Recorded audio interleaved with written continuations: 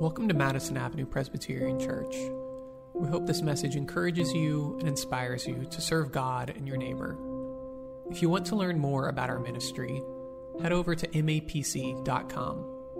If you're looking for a community where you can deepen your faith, we invite you to join us every Sunday at 10:30, online or in person.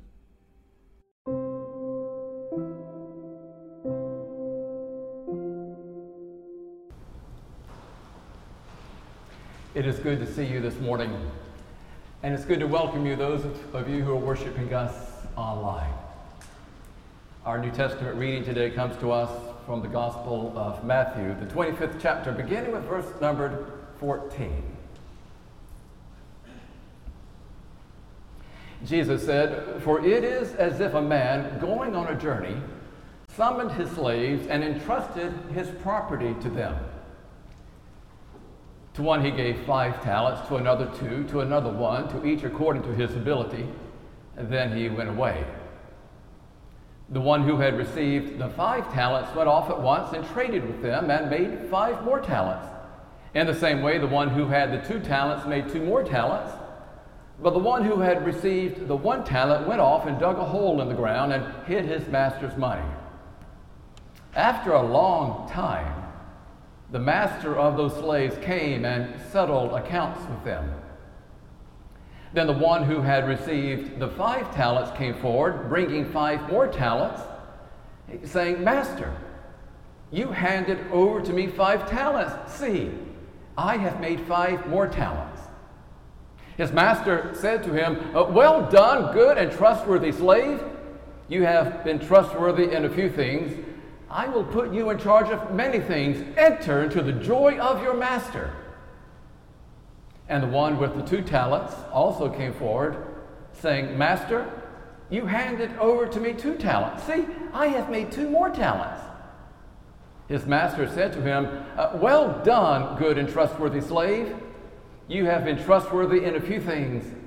I will put you in charge of many things. Enter into the joy of your master.' Then the one who had received the 1 talent also came forward, saying, 'Master, I knew that you were a harsh man, reaping where you did not sow and gathering where you did not scatter seed. So I was afraid, and I went and hid your talent in the ground. Here, you have what is yours.' But his master replied, 'You wicked and lazy slave. You knew, did you, that I reap where I did not sow and gather where I did not scatter? Then you ought to have invested my money with the bankers, and on my return I would have received what was my own with interest.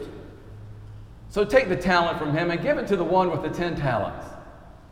For to all those who have, more will be given, and they will have an abundance.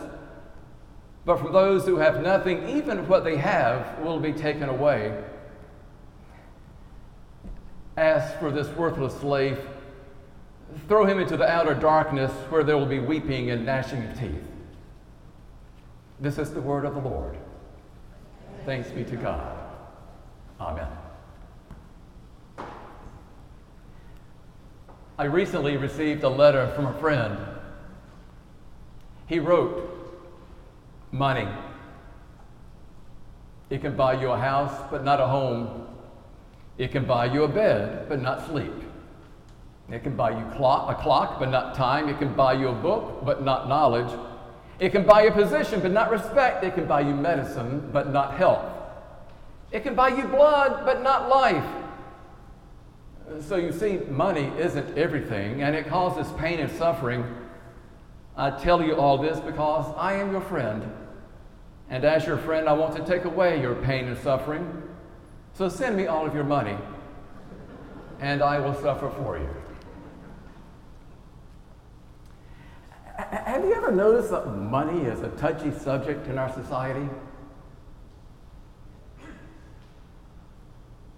When the topic of money comes up in faith communities, for example, we tend to get rather uncomfortable and to get somewhat stiff in our seats, and we look around and, why is that? How much we earn, how we spend what we earn, what wealth means to us, have become taboo in our society. James Hudnut Beimler is a historian of religious history, American religious history, and in his wonderful little book, Generous Saints, Dr. Hudnut Beimler observes, it is culturally more acceptable to confess to a substance abuse problem or sexual difficulties than to own up to having overspent one's resources, encountered credit difficulty, or lost employment.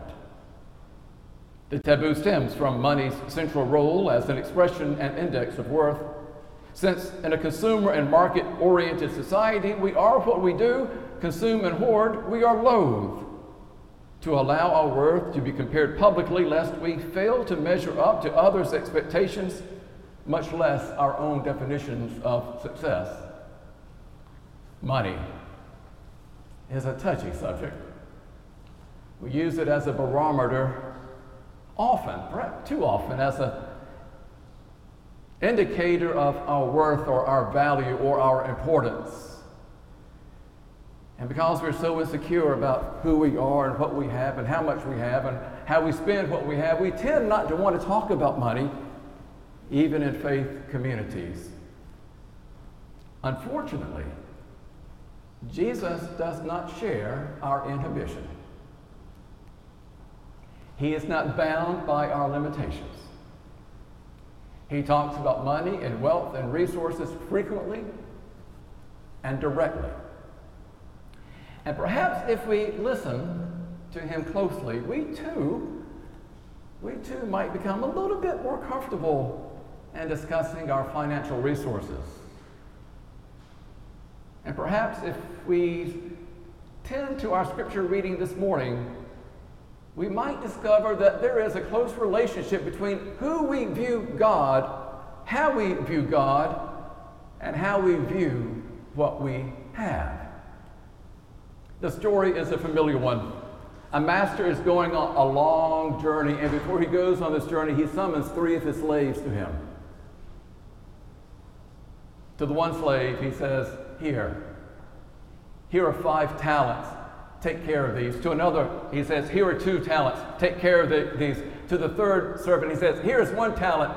Take care of this. Do you remember from this week's weekly, our newsletter, how much a talent is worth? 1 talent is worth 15 years of wages. He has entrusted to them an incredible sum of money. You remember what happened. We just heard it. The master returns after an extended trip, and he goes to settle accounts. He goes to the one who had been entrusted with 5 talents, and that servant says, Master, I took your 5 talents, and I've made 5 talents more. Well done, good and trustworthy slave. Enter into the joy of your master. He goes to the one with the 2 talents, and he says, Master, you gave me 2 talents. Here are those 2 and 2 more. Well done, good and trustworthy slave. Enter into the joy of your master. And then he comes to the 3rd talent, the one to whom he had entrusted 1 talent. Oh, master, I knew that you were a harsh and severe man, reaping where you did not sow and gathering where you did not scatter seed. I was afraid, and so I took your talent and I buried it in the ground. Here's your talent.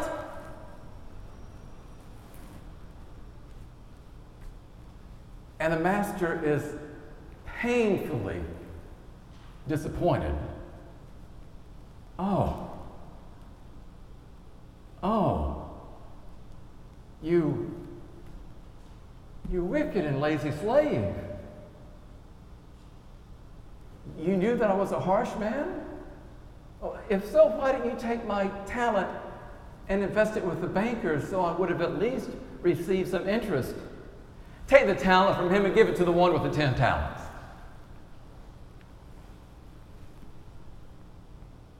The first slave was entrusted with 5 talents and returned to his master 10 talents. That is worth 150 years of wages. slave was just so afraid, apprehensive, and anxious. He hoarded what little he had. He kept it to himself. He did not try to use it in the world, to invest it, to play with it. He wanted no risk. He held on it very, very tightly. Where in this story are we ever led to believe that this man, this master, is harsh and severe? The third slave claims that the master is harsh and severe, but there's nothing in the story to indicate that. And indeed, this is a master who is incredibly generous, who is overwhelmingly trusting of his slaves. Consider the amount of income, the wealth he entrusted into their hands. New Testament theologian Tom Long says, the master has entrusted his slaves with vast sums of money, not just for a night or two, but for an extended period of time. Moreover, in a culture where slaves were expected to do their duty without receiving praise, pats on the back, or brass plaques, astonishingly, this master gives them extravagant tribute, increased authority, and perhaps even welcome into his home as members of his family. Enter the joy of your master. What kind of person is this master? Not harsh, not severe. He's kind and benevolent and trusting, and more than anything else, his character is marked by extravagant generosity. Evidently, the first two slaves know this. They know that their master is benevolent and is gracious and generous. But the third servant, he's bound by fear. His imagination is trapped. The first two joyfully and responsibly played with the master's money. They understood that the money did not really belong to them. And so in a spirit of delightful discipline and a zealous abandonment, they worked and risked to enhance its value. They nurtured what they had. They sought to please their master. Where in the world did this third servant ever get the idea that the master is harsh and punitive? One of my favorite sayings, I've not shared this with you, it goes like this. What Jack says about John says more about Jack than it does about John. What Jane says about Jill says more about Jane than it does about Jill. What this third servant says about the master says more about the third servant than it does about the master. James Hudnut Bingler, in that little book, Generous Saints, says that the greatest block to generosity is insecurity, and I suspect that is true. And I suspect that this third servant was woefully insecure. He lacked the discipline, he lacked the playfulness, he lacked the trust, he lacked the freedom, the spontaneity to enjoy the gift bestowed to him by the master. And so we held on to it tightly like this and put it in the ground. Fundamentally, this parable makes a statement about the kind of God we worship. And it tells us that our God is a God of extravagant generosity.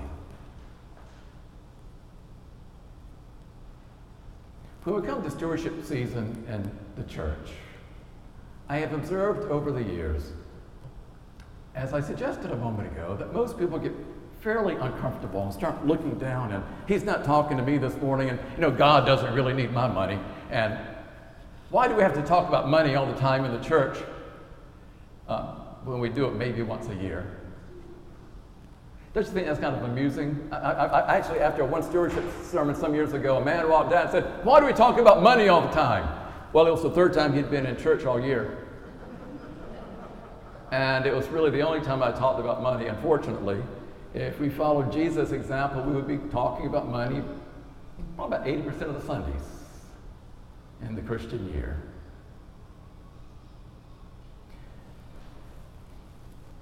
What I invite you to do this year as we prepare for Stewardship Sunday next week is not to think about the needs of the church. They're important, they have their place. As you think about what you will financially commit to this congregation next year, do not think about what the church needs from you. Do not imagine all the programs we could create if our giving suddenly doubled or tripled. No. Stewardship is not about meeting a budget. Stewardship is not about the needs of the church. Stewardship is about my relation to Jesus Christ and my understanding of God. Stewardship challenges me to determine how I will use the one talent that God has entrusted to me in the world. That's stewardship. Stewardship is that celebration, that playfulness, that opportunity, the privilege that we have of giving back to God in the church because we have already been richly blessed. It doesn't depend upon what the church had. If we had an endowment, for example, that was 4 or 5 times larger than it already is, and it is extremely generous, even so, we would still be talking about giving because that's what Christians do. If we had no trouble because of our endowment meeting our financial obligations every year, we would still talk about stewardship because it is a spiritual practice. It is part of what it means to follow Jesus. Following Jesus means that we take that 1 talent, that 2 talent, or the 5 talents, and in a spirit of playfulness and joy, wow, what can we do with one another as we pool our resources and seek to serve God this year? What might be available? What might we accomplish in the name of the kingdom? Not because the church needs the money, but because as a believer in Jesus Christ, I need to give. And as a community, we need to support one another in giving. And so don't think so much about what the church needs. Think instead as you consider what you will pledge for next year. Think about the kind of God we worship. Who is this strange God that we worship every week? A very strange God of extravagant generosity. Do you remember when Jesus went to the wedding in Cana? The wine runs low. And his mother gets embarrassed. And so she gets her son, Jesus, come on, do one of those tricks, come on. And she hounds, woman, my time has not yet come. Yeah, whatever. Jesus, come on. Just like you do with your lemonade stand, create some wine for us today, okay? And so they took to Jesus the 6 jars of water. Do you remember how much water was in each jar? 30 gallons. They took to Jesus 6 jars of water, and in each jar there were 30 gallons, and Jesus turned the water into wine. Jesus made 180 gallons of wine. We could celebrate communion for 20 years with that. Extravagant generosity. Not just a little bit of wine, but a lot of wine. At the end of a day of hard teaching and preaching, Jesus was tired and the people were hungry, and the disciples said to Jesus, Lord, send them home. No. And Jesus took 5 loaves of bread and 2 fish and blessed them and fed. The text says 5,000 men. And so when we add the women and the children, Jesus fed that day between 12 and 15,000 people. It's the only miracle that appears in all 4 Gospels. We worship a God of what? Extravagant generosity.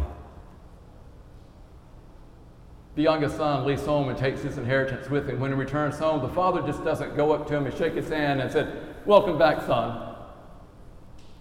Instead, the father kills the fatted calf, and they have an enormous party to welcome the son who has returned to the fold. Extravagant generosity. It's worth mentioning that Jesus tells this parable near the end of his life. He's only a couple of days away from the cross, from being crucified, from being tortured. And yet, even at the end of his life, he's trying to communicate to us that our God is a God of what? Extravagant generosity. So generous, in fact, that when God wants to love us, God does not send us a letter or a messenger. God sends us instead God's Son. Extravagant generosity. Do any of you know the name of Osceola McCarthy? I love that name, Osceola McCarthy. Anybody ever heard of Osceola McCarthy? She lived in Wayne County, Mississippi. Very poor. When she was in the 6th grade, she dropped out of school to take care of an aunt who was very ill, and she never returned to the classroom. She never learned to drive. She didn't have a car. She pushed a shopping cart a mile in one direction to buy her groceries. She earned her income by washing the clothes of other people in town. Their pants and shirts, their socks and underwear. That's what she did throughout her life, just for a few pennies. She washed the clothes of those who had far more wealth than she did. And then in 1999, Osceola McCarthy died. And she left to her church 10% of her estate. She left to her family 30%, and she left to the University of Mississippi 60% of her estate.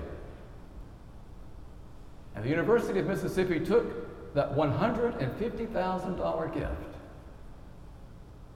to create scholarships so that other students might have the opportunity that she never had to go and learn and study. So my question for you is, what kind of God did she worship? Did she worship a God of extravagant generosity? Maybe so. Maybe so. Amen.